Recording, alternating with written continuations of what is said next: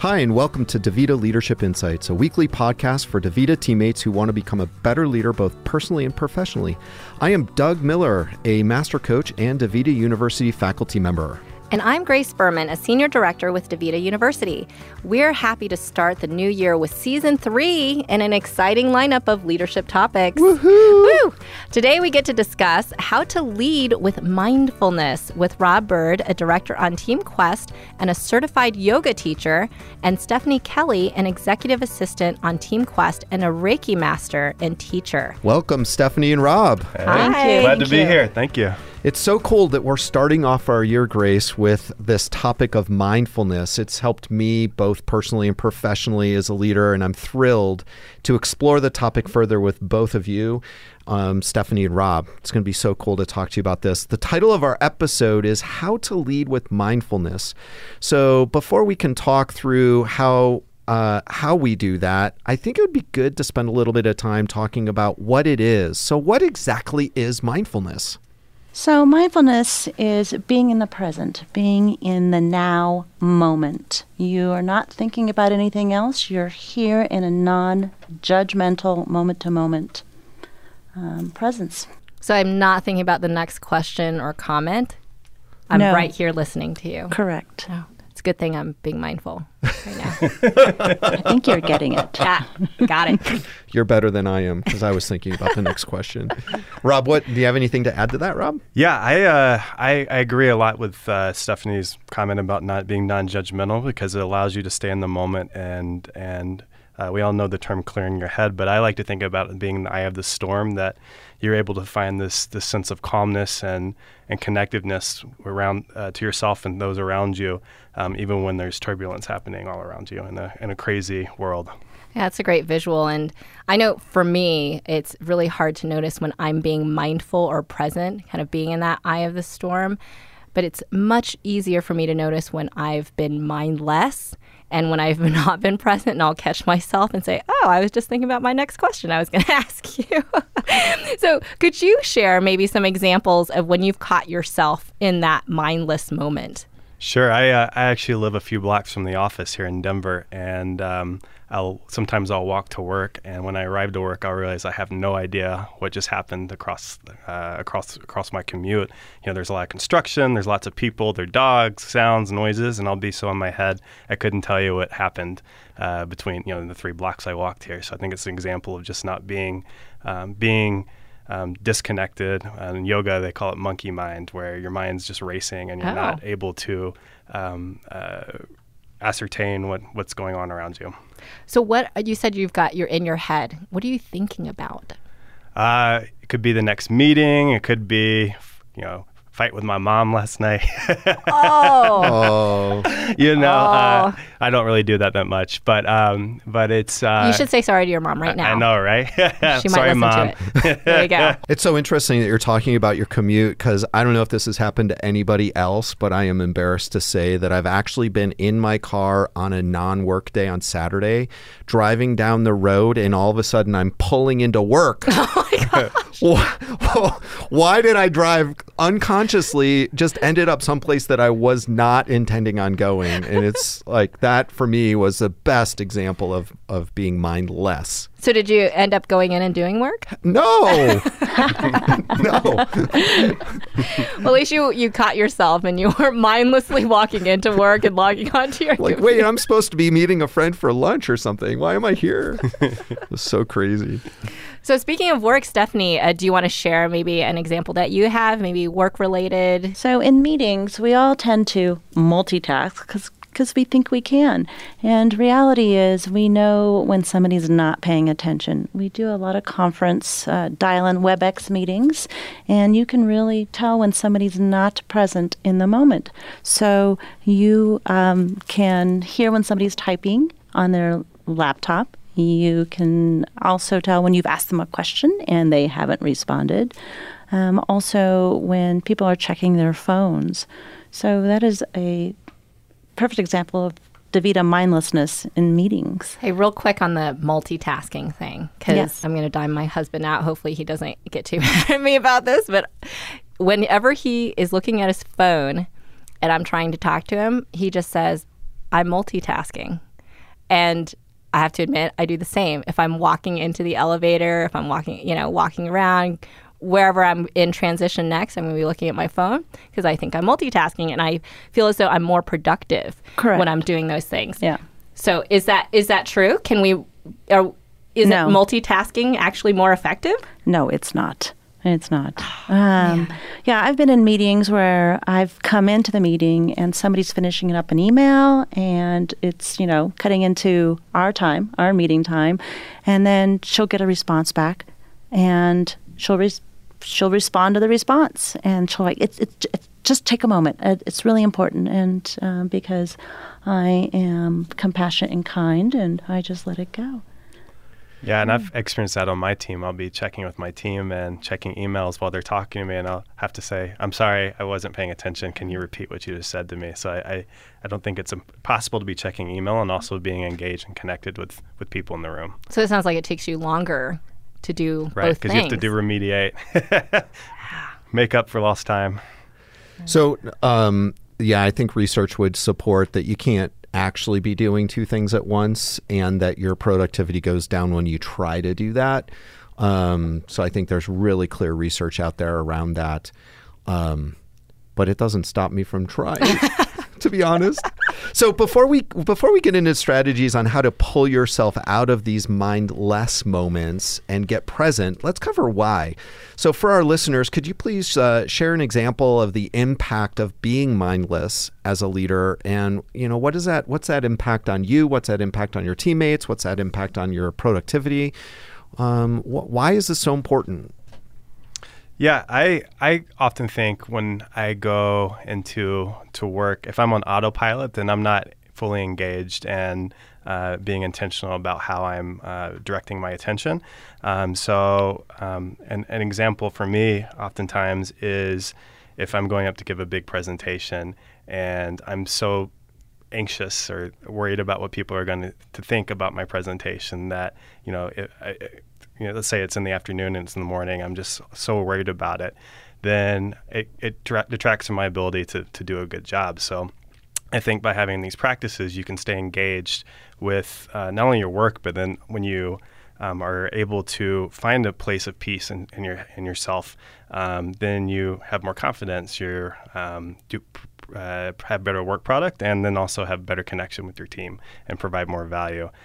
So I think, mindless for me also is like you can be anxiety, depression, other things that come up in life that trigger into work. So I think having a separation between work and when you're at work, being completely present at work, and when you're at home, being completely present at home, and having a lot of ability just to connect to what you need to be doing in each moment. Can you share an example of when you were intentionally being mindful and the positive, you mentioned positive impact, the positive impact it had on others? Sure. I think a lot of times, I work in a cube, and so a lot of times you can look around and see if someone's not having a good day or someone's struggling. Create, in the spirit of the core value of team, if you see someone struggling or it needs help, pulling them aside and just showing that you care and asking how you can support. I think that creates a team environment, but then also gives that person support that they can be mindful and connected to the day. Because a lot of times, when people try to repress or hold things in, I think that's an example of mindlessness. And so when you give them the opportunity to be vulnerable and open up, then it allows them to be mindful. So I think mindfulness also can be a team effort. Yeah. Which, and I'd like to also add to that when I'm leading meetings, I pay attention to eye contact. I pay attention to body language. Are their arms crossed? Are they on their phones? Are they looking out the window?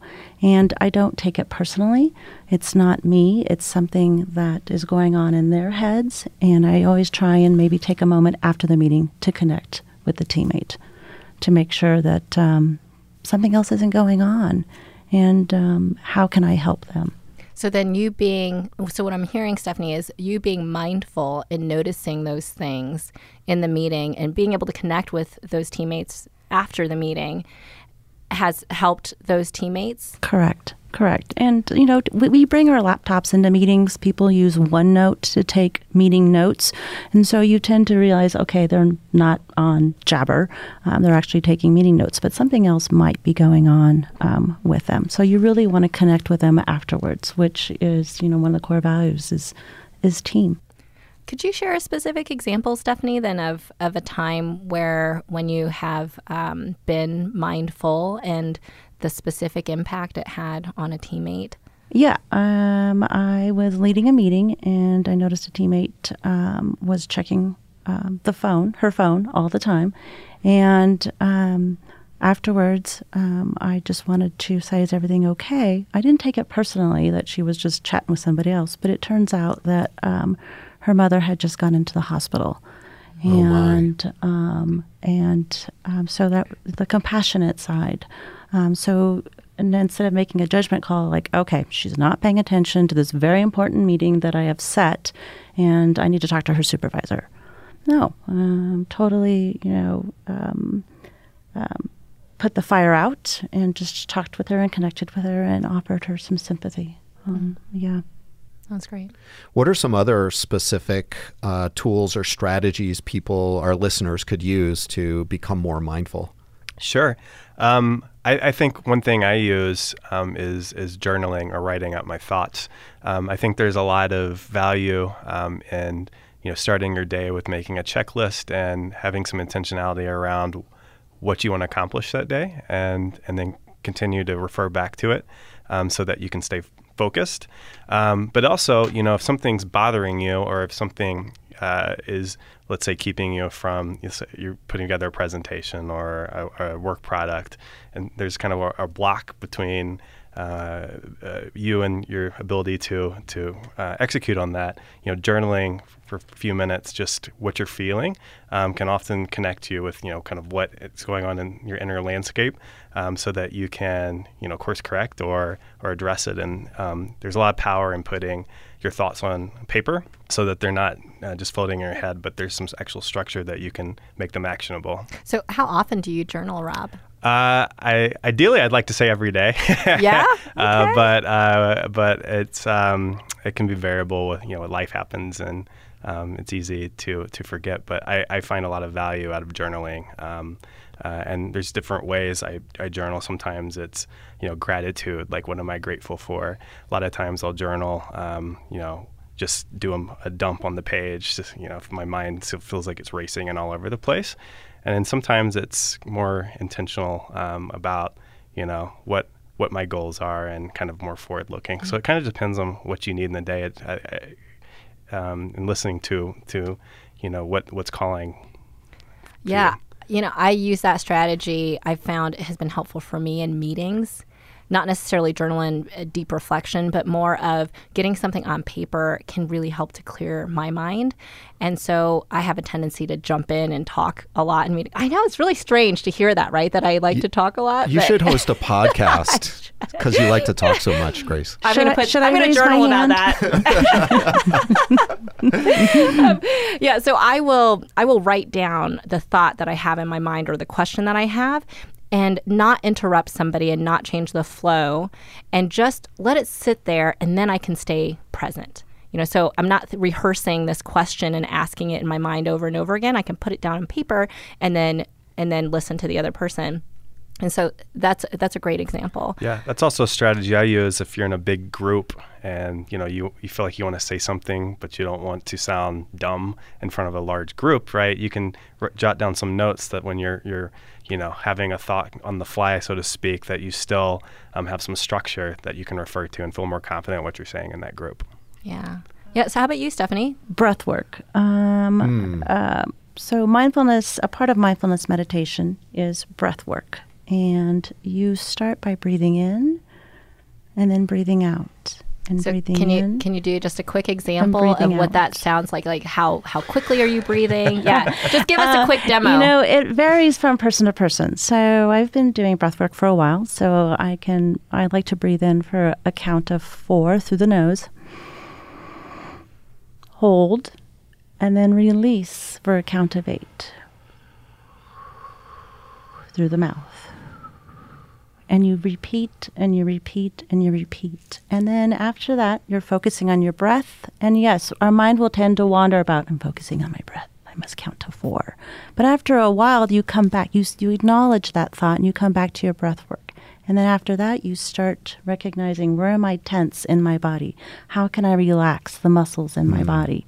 And when you're in meetings, that is really important to do, to relax, because then your anxiousness goes away, your stress goes away, and you're focused back in on the meeting. Excellent. Yeah, I heard this really cool statistic that under stress, we lose our peripheral vision. Like when we're at rest, our peripheral vision is at about 160. And then when we're under high periods of stress, it can narrow to almost 60 degrees. Wow. So that's a huge example of and I think your tip of power of breath is a great way to keep that peripheral vision open, which is going to, I think, metaphorically support you in being more effective as a leader in meetings and with your teams. Yeah. And the more you focus on breath, you realize, oh my gosh, I was just holding my breath.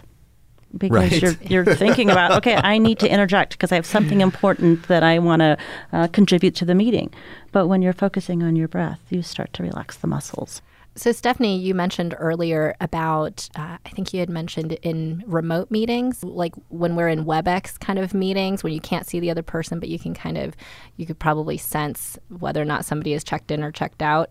So how in those situations can you maybe lead mindfulness when you can't see the other person? Well, you don't really want to call the other person out and be obvious that they're not paying attention. So you ask them questions, you get them involved in the meeting, and or you say, hey, Sally, is your phone on mute?